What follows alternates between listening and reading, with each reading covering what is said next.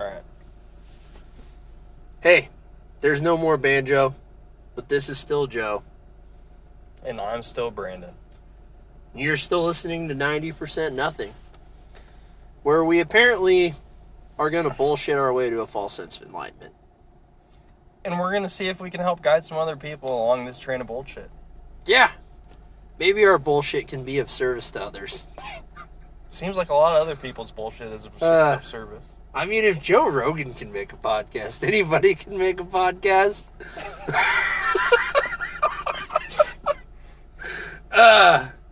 All right. I guess we should probably pull up a topic. So, we're probably going to read you some stuff, listeners, friends, all over the planet, or just not anybody, because nobody's listening to this yet. But yeah, we're going to typically probably read something or share something we're reading, and maybe we'll have some insights, and maybe I'll just confuse babble at it. Who knows? But hopefully it'll be fun to listen to. Hopefully it'll be entertaining. And maybe you'll learn something. Maybe you'll get a new experience with your thing that you call God or not God, because sometimes people don't call it God. So enough of that ramble. I'm writing a book right now, and the name of the book is, the working title is Sickness Unto Death, because I realized that the main character, and this is semi-autobiographical, I'll own that, he's kind of having a quarter-life crisis / nervous breakdown. He's going to try to run his life really well, and he's just going to run it into the ground real hard. It's going to be great. It's going to be like the end of Fight Club when all the buildings collapse, and you're like, man, that's cool. But everything's been annihilated. And the title of the book comes from Soren Kierkegaard's book, Sickness Unto Death, right? The whole premise of Sickness Unto Death is that despair is this... Despair comes from the idea of who I am. I'm like constantly, the modern man or woman is constantly comparing themselves to the idea they have about themselves. And in abstracting themselves, they cause themselves this despair that crushes their soul, and they can't get free, right? And of course, Kierkegaard's a Christian, so Kierkegaard's answer is Jesus. And like, I'm not opposed to Jesus. I don't know if I'm as like pro-Jesus as Kierkegaard was, but I think there is something to say about how we have become, as a culture, so attached to our identities, right? Let me spend half of my week curating my imaginary self on social media just so that I can want to like lay in bed all day and not go to work. You know what I mean? Yeah, and I mean, everything is just so attached to what an image is at this point. It doesn't matter what the content of something is in modern society, and it's all just about what you can put on for a show. Yeah. And so Kierkegaard would call that the sickness unto death.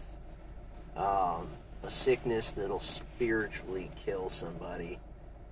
And I've experienced that, man. Like, I think that's why I have books that I would rather write, but this is the book that has to be written, because it's the book that I've been writing since I was 16. Been writing different variations of the same fucking story for 20 years, dude. And it's like, I mean, it's a little cathartic. It's a way of like putting it to bed. It's like burying the old idea for the final time, you know? And I think ironically, it's a way of bringing the idea back again for one final time. Yeah, this is true. And I think that's just part of life, and that's part of this dance that we so often love to talk about, of how things... It's just trying to find a balance, and it always ebbs and flows. I concur. Yeah, that didn't take 20 minutes at all. That took all of like 4.5. Yeah. But What's been rattling around in your dome this week? So this week, or probably 2 weeks, I have been reading a book called The Oracle. It is by Georgia Savas. It is a book about bibliomancy. It is... Bibliomancy? Yes. What in the fuck is that? It's a great question. I didn't know it until I started reading this book. It's a way of foretelling the future using biblical prophecy and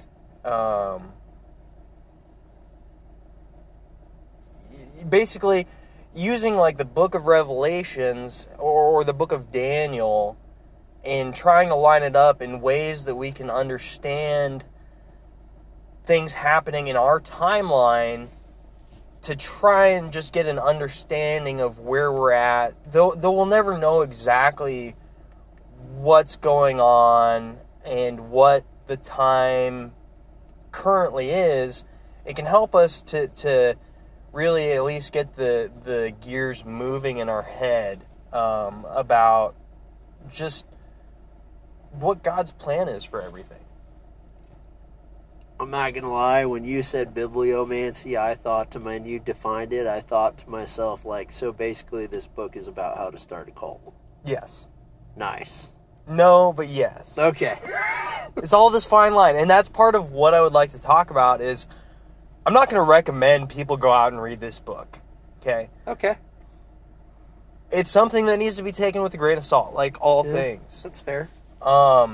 Let's repeat that, listeners. Probably shouldn't read this book. Unless you're really good at taking things with a grain of salt and looking at it from the big picture of, so this is written, it even says at the beginning that this book is written in like a first-person perspective as a narrative of something that, basically it's saying it's not true, but it is true, and it's really...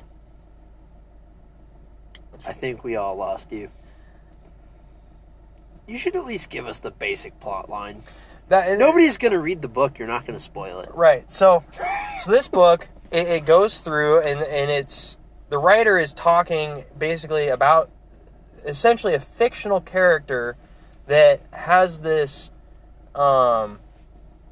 encounter with an oracle because he's been having these dreams about things that have happening, and these dreams are repeating, which is a common biblical theme of repeating dreams means God is trying to talk to you in some way. Okay. And so where I'm at in the book, what I've gathered from it up until this point is it talks about in 1867, Mark Twain traveled to Europe, traveled to Israel, and wrote a poem about just how the land was desolate, and it goes back to a reference in Daniel being, it talks about like the land is desolate. It's very, very close to being word for word, and so he's saying that this is part of the prophecy that this man has come to Israel. Now, the things that are happening in 1967, there's another guy that goes to Israel, finds the original city of Jerusalem, 1867, by the way. I keep saying 1967. That makes more sense. I thought Mark Twain was really old. Yeah. He was old, but not that old. 1867, yeah. Fair. So, the guy finds the city of Jerusalem. At the same time, Jerusalem is now being sold back to Jews by the empire that is controlling it at the time. And essentially, the oracle tells this person that this is the year of the Jubilee. And then it goes back to 1817, and some other stuff's happening. And so the return of Israel to the Jews, which happens every 50th year. Sure. We should maybe briefly unpack the year of the Jubilee for listeners who may not know what that is. How would you, in 2 sentences, explain the year of the Jubilee? The year of the Jubilee, in a little bit more than 2 sentences. That's fair, because it's really hard to put that in 2 sentences. Basically, every 7 years, a land that has been like loaned out or taken by somebody else is going to be returned to its Jewish owner. Mm-hmm. And then so 7 times 7 is 49. The 50th year, the year after 49, after 7 Jubilees, is like a special, bigger year. It's like, sometimes it's not completely returned in the 7 years. And then finally in the 50th year, it is final. It has been done. So, to summarize this in modern terminology, basically, every 50 years, everybody's debt was wiped clean. Yes. Everybody started fresh. Yes. If you owed something, you didn't owe it anymore. And if somebody had claimed your inheritance as a result of whatever, like you fell on hard times and you needed a loan, and so now they're claiming your property or what have you, you got it back. Exactly. It was all reset. Kind of like the end of Fight Club. And after this podcast, you're going to find out that Joe is my Tyler Durden and that I blow the side of my face off. This is true. And Marlo Singer will walk up and and Brandon will say, I met you at a very strange time in my life.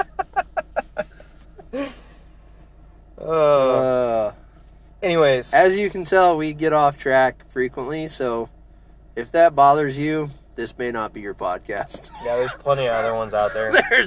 There's 1 million podcasts.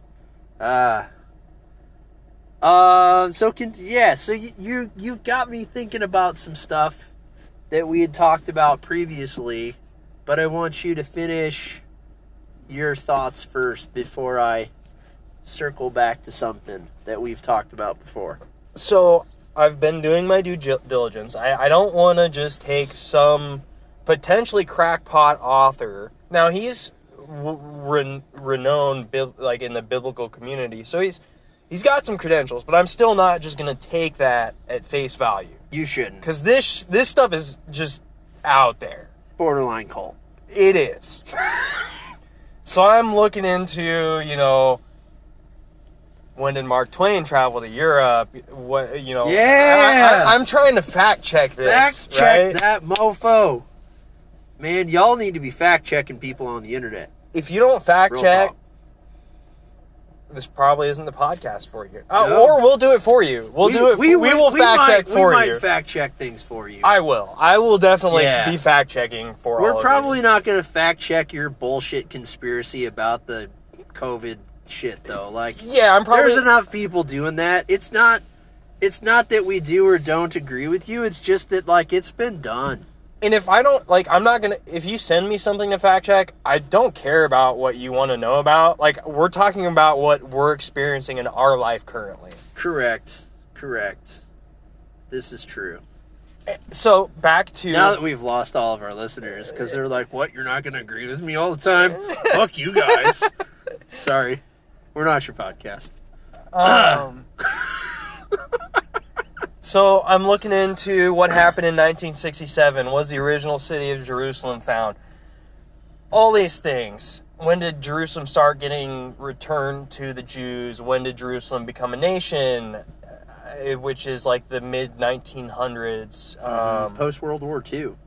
Yeah. That was how Britain made amends for World War II. They're like, have your land back. And so that's where... So up until I look at when Israel's become a nation, everything's kind of lining up with what this book is talking about as far as the year of the Jubilee. That's interesting. It is really interesting. And this is where it gets back to what we've been talking about so much of balance and where things could be right, where things maybe are right, where things might be right and wrong at the same time. Because the Israel becoming a nation does not happen in a year of Jubilee or anywhere near a year of Jubilee. But, like, the original start of the return happens in 1867. And so this is what me and Joe have been talking about, is this dance between legalism and Armenianism. Yeah, maybe I don't know if Armenianism is the right brand. I don't know if there is a brand. So no, there is it's on the tip of my tongue. It starts with an S. While Brandon's pondering. Yeah. So let me bring you back, listeners or nobody, to what has basically started this podcast. Previous conversations that led to the moment of Brandon and I sitting in the Honda, dropping some rants on you. Some very unpolished rants. I had an experience about 6 years ago where, and this really kind of comes full circle, we tend to do this, my attachment to my theology that I had been taught was causing me misery and depression. I had some fixed ideas about the way the world worked, and I started having experiences that conflicted with my ideology. I started to become aware of something called cognitive dissonance.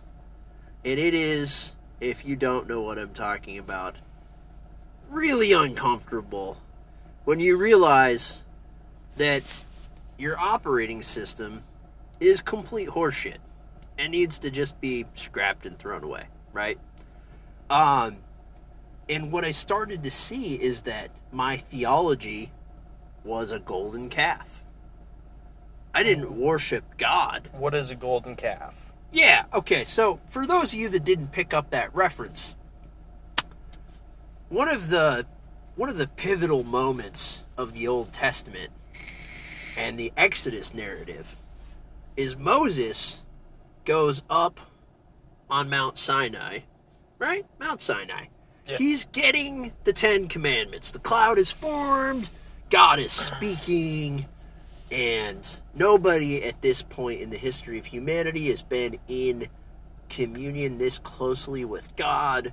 And he's the leader of the Israelites, and he's led them out of bondage, and now he's leading them to the promised land. And down below, the Israelites are, Joe, paraphrase, like, yo, this is taking too long. Aaron, can you hook us up with something to worship? Aaron is Moses' brother. Aaron is the chief priest. Can we give you all our gold? Can you melt it down and make a calf? We'll just worship the calf. The calf will keep us safe. The calf will protect us from the Moabites and the Midianites. So we'll just worship the calf. And Aaron's like, no, we better not do that. And they're like, you better do that, bro. Nah, I don't know. I don't want to piss off my brother. Bro, we'll kill you or you'll make the fucking calf. All right, you got yourself a deal. I will make you the calf. No problem. Making the calf now. So Moses comes down with the 10 Commandments. A lot of y'all don't know that Moses actually gets the 10 Commandments twice. This is why Moses gets the 10 Commandments twice. He comes on down from the mountain. He's all excited. He's like, yo, we got a covenant. I'm stoked. What the fuck are you doing with the golden calf? We got a covenant. We're supposed to serve God, and y'all. Oh, man. God, I don't know what to do with these people. God's like, kill them. Whoa. Slow down. Slow down. My brother's one of these people. All right, we won't kill them all. We'll just kill all the ones that were old enough to know that they were being stupid. And that, my friends, is why the Israelites spent another 40 years in the desert. Because of the gold calf. I mean, there's other stuff too. y'all be like, I'm gonna fact check you. Oh, that wasn't perfectly paraphrased. They're not gonna fact check us. Nobody right. fact checks. That's true. That's why we're it's here. It's 2021. You're right. Nobody fact checks. If people fact checked, there would be different people in office. Anyways, so I realized my theology was a golden calf. It was a false idol, and I worshipped my theology instead of the thing that I call God. And so, to people that may be more in the spiritual side of things rather than the religious side of things, theology is basically just your understanding of how the spiritual world works. Is that correct? I would say that's fair. Like, the technical definition is the study of God, right? Nobody cares about the technical definition. But, like, the technical definition lends us to what we're talking about, right? It's like the people build a theology by reflecting on their experience and then trying to codify it, right? Right. Trying to create sense out of their experiences. And this is what Kierkegaard's talking about, is like, we spend all our time trying to codify our experience and define our experience, and in the process we lose the experience. Yeah, we make our experience some abstract thing that's outside of ourselves. Which brings us to Eckhart Tolle, another fucking person. Tolle. Y'all and your cult of Tolle. I just read all the Tolle books and take what is enjoyable for me and leave the rest. Okay. If Tolle wrote a book about bibliomancy, legit cult. I mean, kind of New Earth is basically bibliomancy. You said it. I mean, look, cults have done the world some good sometimes. Okay. I mean, if you go by the technical definition of a cult, most Facebook groups and hashtags are cults. You're probably right. It could be worse.